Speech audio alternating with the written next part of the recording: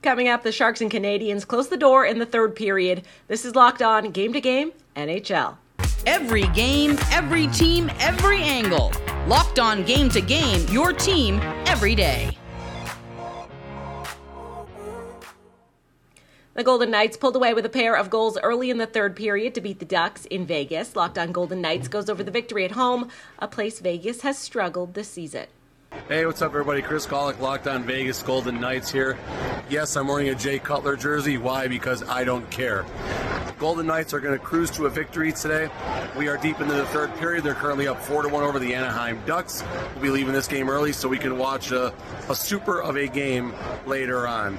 Myself and Tony will recap this game and the upcoming week for the Vegas Golden Knights. Please check out Locked On Vegas Golden Knights for everything Vegas Golden Knights hockey. Your team every day. The Ducks' troubles in Sin City continues, and someone please send some help to John Gibson. Hi everyone, Jason Hernandez here from Locked On Anaheim Ducks.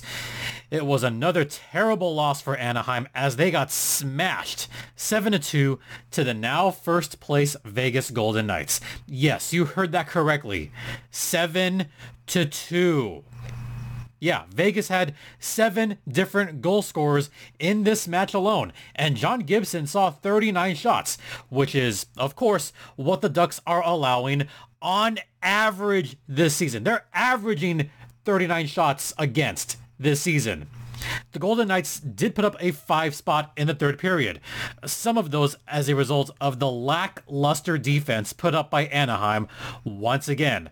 Tune into the next episode of Locked On Anaheim Ducks for more on their latest loss.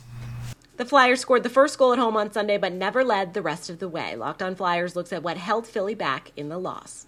Russ Cohen from the Locked On Flyers podcast. Flyers lose a tough one, 4-3. I mean, there were big lapses in that game, but Owen Tippett had a nice game. 2 points for him. JVR gets a nice tip-in goal where Tippett gets his second point of the game. That was a nice one that he batted out of the air. You also get a goal from Patrick Brown late that maybe hit off somebody, went in, and then sort of, got a mad scramble going at the end. But too little, too late. Too many lapses in the game. We're going to talk about it on the main show. There's some things that are inherently wrong with the way they're playing. I will point them out. But again, another tough one, tough loss on this Super Bowl Sunday. That's it. Watch the podcast. Erik Karlsson tallied another 3 points in the Sharks' win over the Capitals yesterday. Locked On Sharks joins us to tell us how San Jose pulled away in the third period. Erik Karlsson continues his magical season. I'm JD Young of Locked On Sharks, and Erik Karlsson added 3 more points today, a goal and 2 more assists to put his season total up to 73 points as the Sharks beat the Capitals 4-1. Karlsson has continued just to be on a tear and shows why he is one of the best players in the NHL still at this age during his Renaissance season. But Kaapo Kähkönen kind of was the other big story. He was phenomenal in this game and then he left late in the second period with a head injury and did not return. Aaron Dell came in and shut out the Caps for the rest of the game. Alexander Barabanov, and then Svechnikov, and then Hertl also broke his scoring slump. So got goals from a bunch of different people, but Erik Karlsson continues to be the story for the Sharks as they finish off this 8-game road trip and finally get to head back home. So more on this game on your next episode of Locked On Sharks. The Capitals struggling to find offense at home and to keep up with the Sharks. Locked On Capitals explains the loss in D.C. Washington Capitals fall to the San Jose Sharks by a score of 4-1.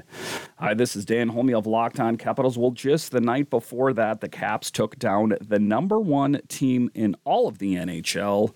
And then 24 hours later, they play the San Jose Sharks, who are in 7th place in the Pacific, and they fall 4-1.